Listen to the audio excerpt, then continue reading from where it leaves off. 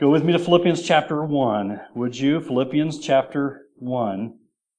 Last week we began looking at Philippians 1 verses 3 through 6. And we started there for the purpose of noting 4 keys to true joy. So let's continue here where Paul writes in verses 3 through 6 of Philippians 1. I thank my God in all my remembrance of you, always in every prayer of mine for you all, making my prayer with joy, because of your partnership in the gospel from the first day until now. And I am sure of this, that he who began a good work in you will bring it to completion at the day of Jesus Christ. Now, our last time together here, we noted that a key to the true joy expressed by Paul was thankfulness. Thankfulness, and specifically thankfulness to God for other believers. True joy is only possible for those who do not focus on themselves, we learned, but consider the needs of others and praise God for the other believers that he brings into one's life. And this is very evident in Paul's life as he prays for and praises God for the believers at the church at Philippi while he himself is a prisoner. I think it's remarkable. Most scholars agree that he was still in prison as he wrote this, and in spite of his difficult circumstances, he chose to consider the needs of others as greater than his own and to thank God for the believers in his life. And even if he was not in prison, if you know the life of Paul, and from the New Testament we can learn about Paul's life, we know that he was often in much distress. And even if he wasn't imprisoned at this moment, which is unlikely, it's likely that he is writing this from imprisonment, but still, we can look at Paul's life and think it is remarkable that a man that has gone through so many trials and difficulties would be thinking of others. And we would think that because we are so prone to think of ourselves, aren't we? It is evident in Paul's life as he prays for and praises God for the believers at the church at Philippi that he is fixing his eyes on the needs of others, and he is thinking about the concerns of others, and he lifts up a voice of praise to God for the other believers in his life, getting his eyes, getting his thoughts off of constantly thinking about his own needs and thinking about the concerns of others. It is a key to Paul's joy. It is a key to your joy. It is a key to my joy. We cannot afford to think only of ourselves. It is not biblical, for one thing. It is not healthy, and there will be a lack of joy in our lives if there is a lack of this concern for other believers in the church. Now, this morning, as we continue here in verses 3 through 6, I want you to see 3 more keys. That was the first. Thankfulness. 3 more keys this morning to true joy as seen in Paul's example. And the second key to this true joy is prayer. Prayer. Paul found great joy through prayer. Look at verse 4 again. As we see here, again, that Paul's focus is not mainly on himself, is it?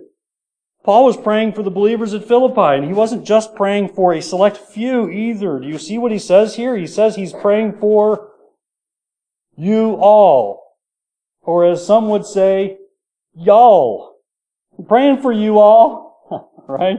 Praying for y'all. If he spoke like that, he would have said that, right? He says in verse 4, always in every prayer of mine for you all. How sweet that is. I mean, think of it.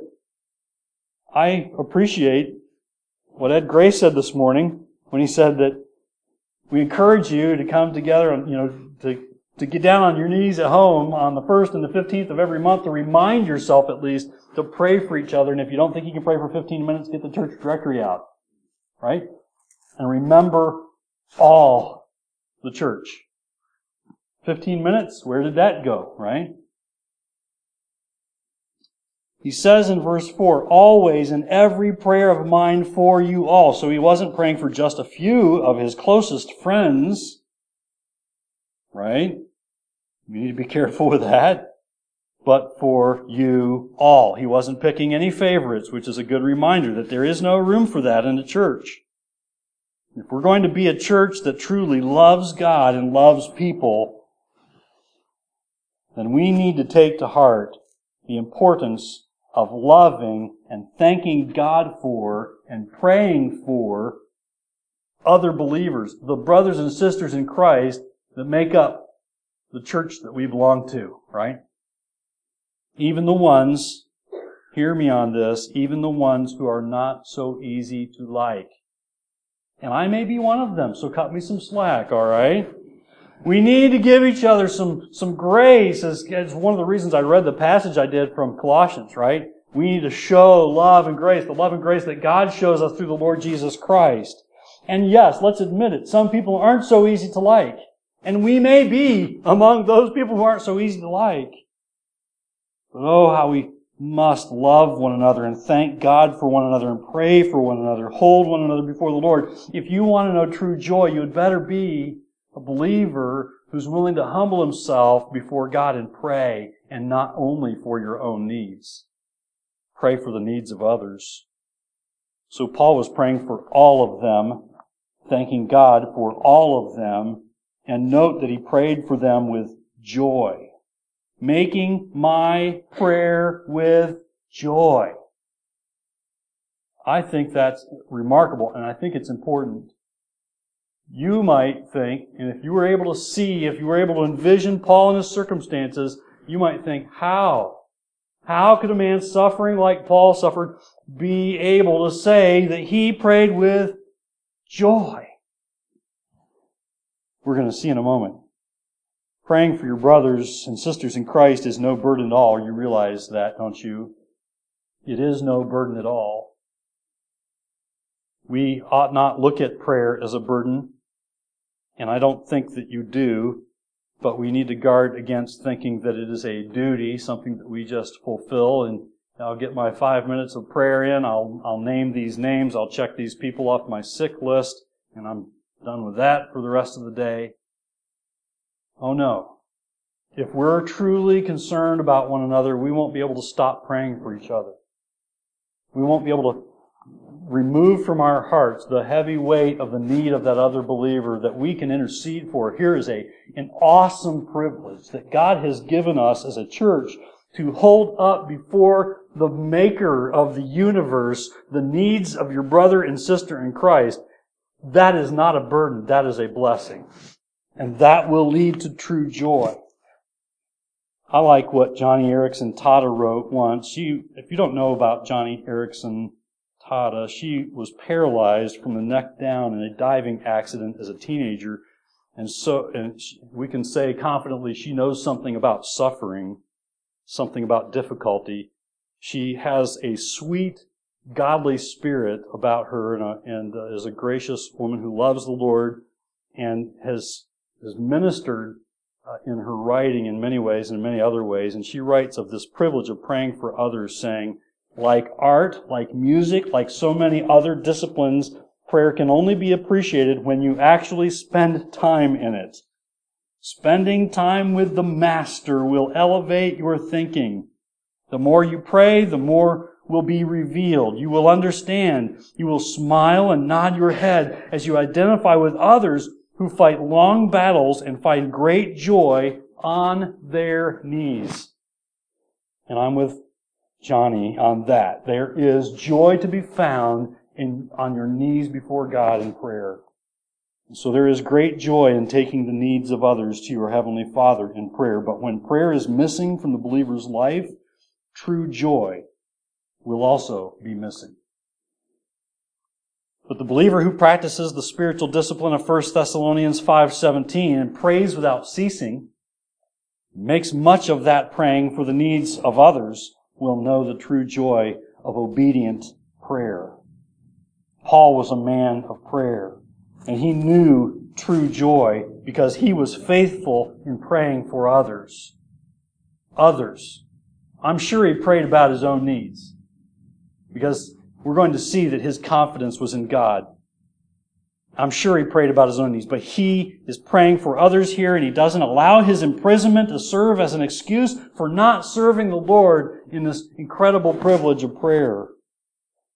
On the contrary, he used his imprisonment as an opportunity to intercede with God over the needs of others. In his praying, he did with great joy. I am blessed, and you are blessed by individuals who say, I can't do that.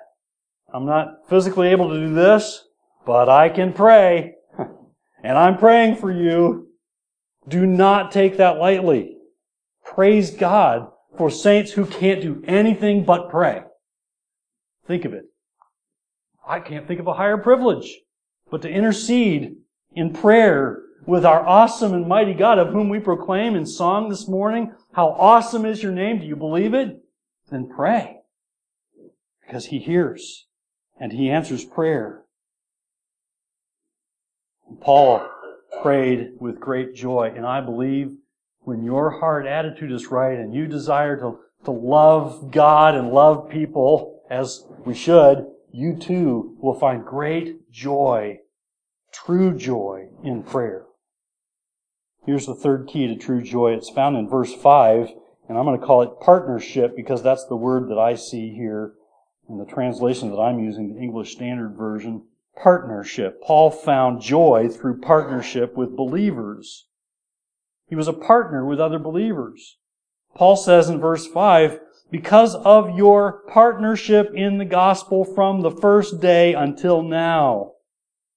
Now, Paul knew true joy because of the partnership that he enjoyed with other believers in the gospel. He had this special partnership with them. They were joint heirs with Christ, right? And as those joint heirs with Christ, they were ready to partner together to advance the cause of Jesus Christ, to advance the gospel of the Lord Jesus Christ. Now, the word for this word partnership, translated in the ESV, the word for this in the Greek is the word koinonia, which we often think of as fellowship, right? We think fellowship. We think koinonia. And when we think of the idea of fellowship, we often associate it with pleasant company and pleasant conversation. Other believers, pleasant company and pleasant conversation. And that can include that idea of koinonia can include that. But pleasant conversation with other believers is really the overflow of true koinonia. It should be the outflow of that true fellowship. And the word koinonia, really, we should understand it as meaning a joint participation. True koinonia is a fellowship in a joint participation over something, and that something is the gospel. The gospel that we proclaim with the way that we live and the way that we speak and the way that we preach, right? We preach the truth of God's Word, and we should go out into this world this week and live the truth of God's Word. And so we have this fellowship. It is why we can gather and enjoy pleasant company and conversation with other believers, because it is a very special bond that we have that the world cannot understand. Paul shared a participation and a partnership in the gospel of Jesus Christ with the believers at Philippi, and he found great joy in and treasured this partnership. And you might have the word fellowship in your translation, but I want you to think partnership or participation. How important that we get fellowship right, koinonia right, that we don't just think it's a time that we have once a month on Sunday night. Okay? We sometimes call our time together koinonia when we have snacks after a Sunday night service, occasionally on a Sunday night. But true fellowship is a partnership, a laboring together for the sake of the gospel. And that should be true of us today. It was true of them then. That's why Paul points to it. Because of your partnership in the gospel from the first day until now. Talk about faithfulness. From the first day until now, through all the troubles, through all the highs and the lows, you've been there with me. It is a partnership.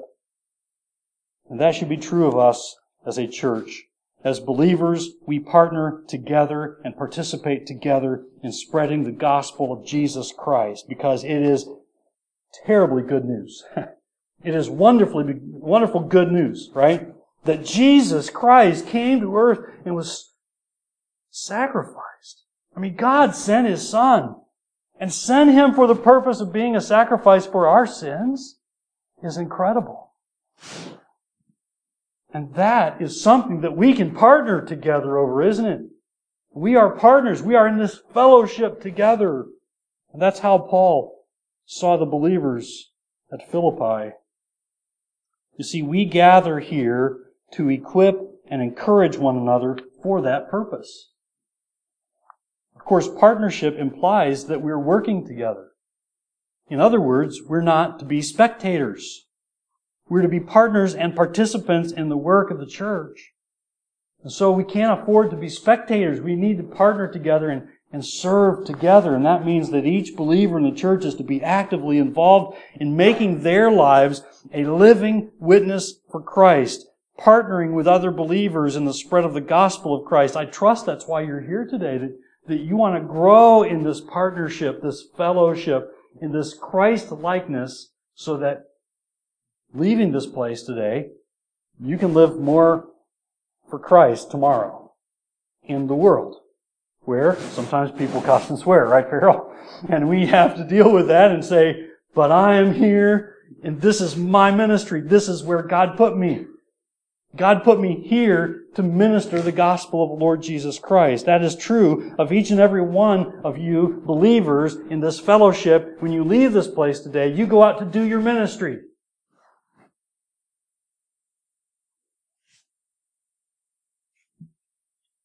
We need to see our lives that way. We need to see our work that way. We need to see the community, our neighborhoods that way. This is where God has put me, to minister the gospel of the Lord Jesus Christ. I hope we see that. I hope we can agree about that. That the ministry isn't something that we just do on Sunday mornings. That the ministry isn't something that just the pastor does, or just the deacons do, or just the Sunday school teachers do. The ministry is something we share.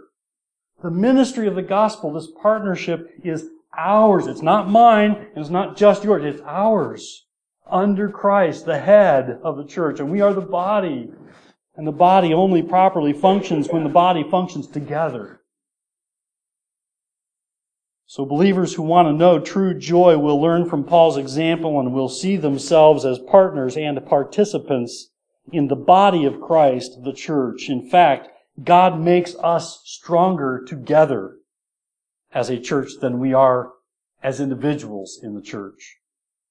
We accomplish more together as partners. Witness, a couple of weeks ago, Vacation Bible School.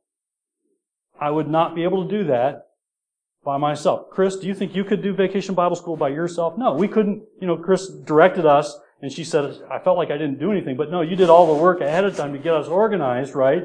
Because there were all these different people with all their different gifts and skills and desires of heart to serve the Lord come together into this place to minister the gospel. And it's something that we do together that we could not do as individuals. Praise God. I mean, that's the way God works. And we ought to rejoice in that and find great joy in partnering together in the gospel for that purpose as we glorify God. We accomplish more together as partners. It was Leonardo da Vinci who said, an arch consists of two weaknesses which, leaning against one another, make a strength. True, isn't it? That's also a biblical truth, one we hear in Ecclesiastes 4:9, where it says, two are better than one, because they have a good reward for their toil. This is the beauty of the church as God meant it to be. When we come together as the church, properly functioning, we complement and we complete one another in what one is unable to do, someone else can do. Praise God. In what one is unable to accomplish, another is gifted to accomplish for God's glory, and God gets the glory. And as the church comes together in obedience to the Lord, we will experience true joy. As we honor God in that, as we take steps of obedience to partner together guess what? God blesses. And part of that blessing is something we enjoy this side of heaven. It's true joy. It's the satisfaction of honoring God and working with our brothers and sisters in Christ. There is true joy to be had there. So the first three keys to true joy, seen in Paul's example, are thanksgiving, prayer, and partnership. And the fourth key to true joy is found in verse 6. It is confidence.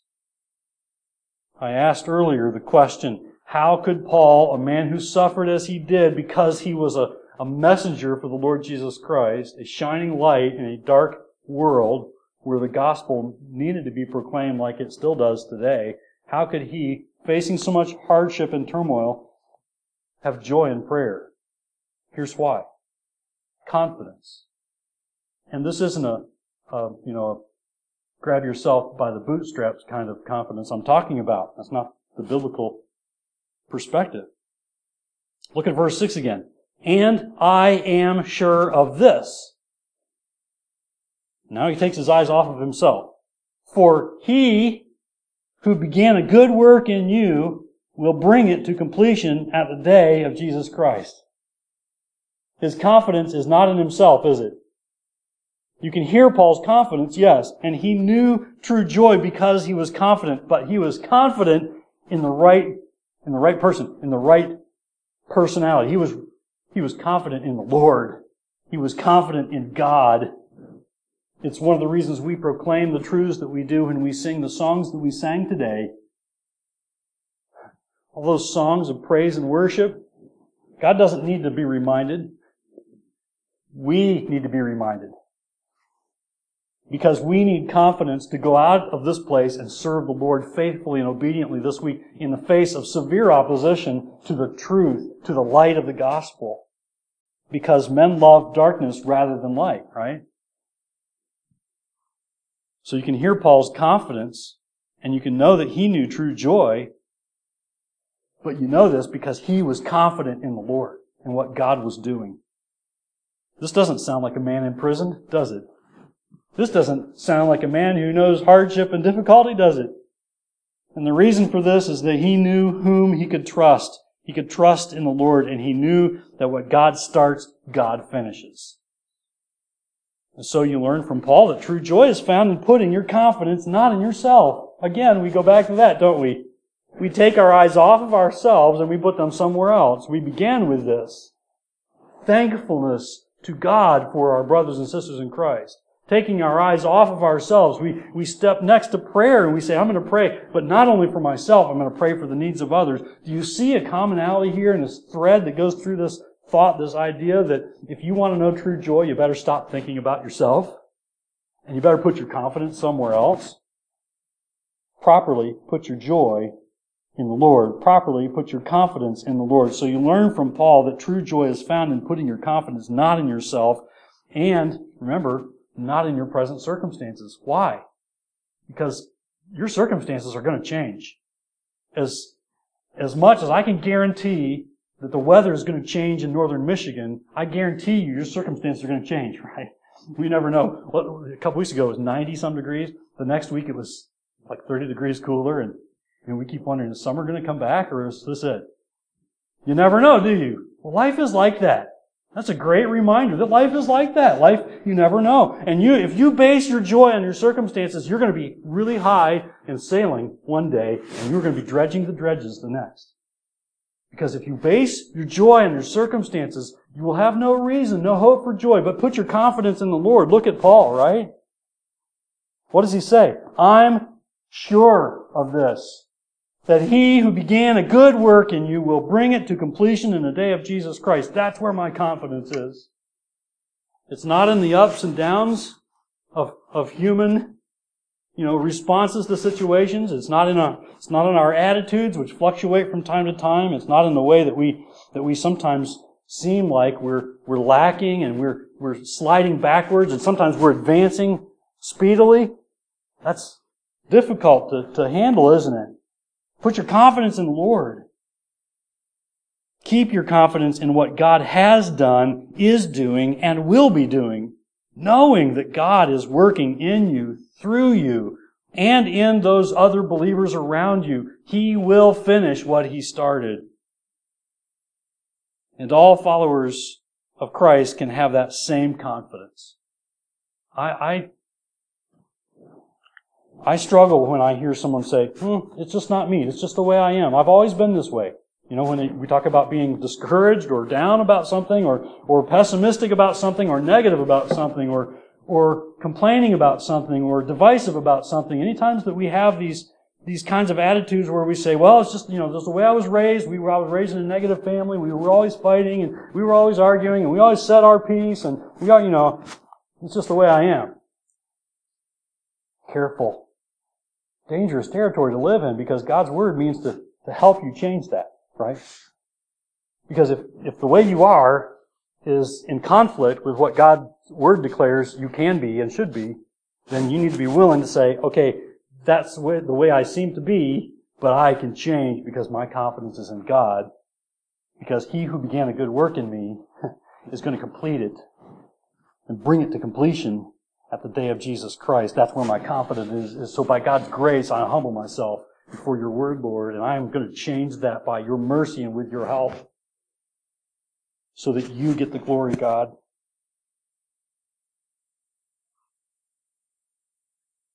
God is working in all believers. God is working through believers. Look around and realize that your brothers and sisters in Christ have God's hand on their lives and are being worked on and in by God, just like you are. And praise God for that and keep your confidence there. I say that because sometimes we look around and we feel like, okay, I wish so-and-so would just change already. Or I wish they would stop doing that. And we tend to, get our eyes off of ourselves when we start thinking about the things that drive us nuts about other people, right? We look at their perceived faults. And yet we can be impatient. And yet God says, be faithful. Don't be impatient. Be faithful. Preach the Word. Teach the Word. Do it with patience. Be gracious. Be careful that you don't write someone off as completely they'll never change. Because where God is at work, He will finish what He starts. And instead of being discouraged and disheartened when we fail Him ourselves, we do fail Him, don't we? We sin. Instead of being discouraged and disheartened that, I'll never get it right, repent of that sin. Say, God, I want to get it right. Because I know that You're working in me. And I want you to be glorified as I grow in Christ's likeness. You might be discouraged when you fail and sin, but if you've trusted Christ as Savior, you can be confident, like Paul, that He who began a good work in you will bring it to completion at the day of Jesus Christ. No, we aren't sinless as Christians, but we do receive His forgiveness for our sins. Praise God. And we receive His help to change. And there is a day when our salvation will be complete. And then we say, even so, come Lord Jesus. Right? Because we want this struggle to be over with, don't we? We want to stop fighting sin. If you're a believer, you've thought of that before. Why do I keep sinning? See, God wants us to live with true joy, with our confidence in Him, knowing that by His grace and by His Word, we can say no to sin. In daily, maybe many times throughout the day, little acts of obedience. You need to see your life in Christ that way. It is a collection of thousands upon thousands of little acts of obedience. Where I'm going to choose to do what honors God in this. And God strengthens you for the next little act of obedience. There is a day when our salvation will be complete, and this phrase in verse 6, will bring it to completion, tells us so. And this is here for our confidence in the Lord, because the Christian life is one that progresses over a long haul. There is no slick method for getting spiritual quick. The Christian life is one of many, many little acts of confident faith in God-empowered obedience. I had to laugh to myself this morning. I don't know why I do it every once in a while when I'm dressing. And after I've dressed, I'm getting my shoes on and things like that for a Sunday morning. I turn the news on. I turn the TV on to look for some news. And we only get like 3 channels, and there's nothing but infomercial. And one of them was an infomercial on a special diet you could buy the plan to, and another one was a piece of equipment you can buy, and they were both saying the same thing. And I thought, well, they make it sound like just eat this food and you'll lose weight. And they make it sound like just buy this piece of equipment and you lose weight. Guess what? It's both. It's both plus a lot of other things, right? You know, if you want to lose weight, if you want to get in shape, you've got to beat your body. You've got to be disciplined, right? No, you don't like that idea. It takes a lot of little acts of discipline, right? And the Christian life is that way. It's like a marathon where you just keep going. Why can you do that? How is it possible? Because if your confidence is in the Lord, you can know that the mighty one, our awesome heavenly Father, the creator of the universe, creator than all that we can imagine, creator of all the things that exist in this world that we still don't know about, He's helping you. He's there with you. Faith in God empowered obedience. And if you have the confidence that Paul had, it will be a great source of joy knowing that one day the work that God has begun in you will be complete. And that's a good complete. It's not like He's going to, I'm done with you. No, He's going to welcome you with open arms. All His children He will welcome, and you will see the Lord Jesus Christ as He is, because you will no longer be fighting sin. Praise God. You can have the confidence that Paul had. You can have the joy that Paul had if your confidence is in the Lord. And until He calls us home or Christ returns, He's still doing His work in us. So Paul's words here are joyful words. I love this passage. I love Philippians 1 and the rest of Philippians for this reminder that this joy can be ours.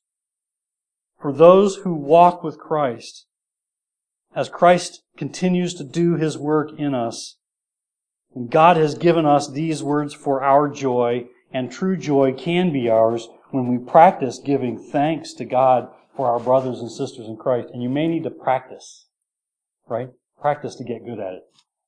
Give thanks to God for your brothers and sisters in Christ. And when we practice faithfully praying for one another, hold before the Lord the needs of your brothers and sisters in Christ. Consider the needs of others as greater than your own.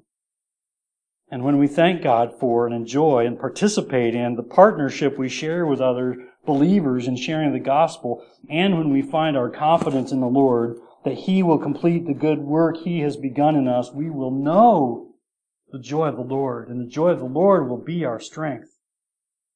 And we will do these things for His glory, and He will bless us with true joy.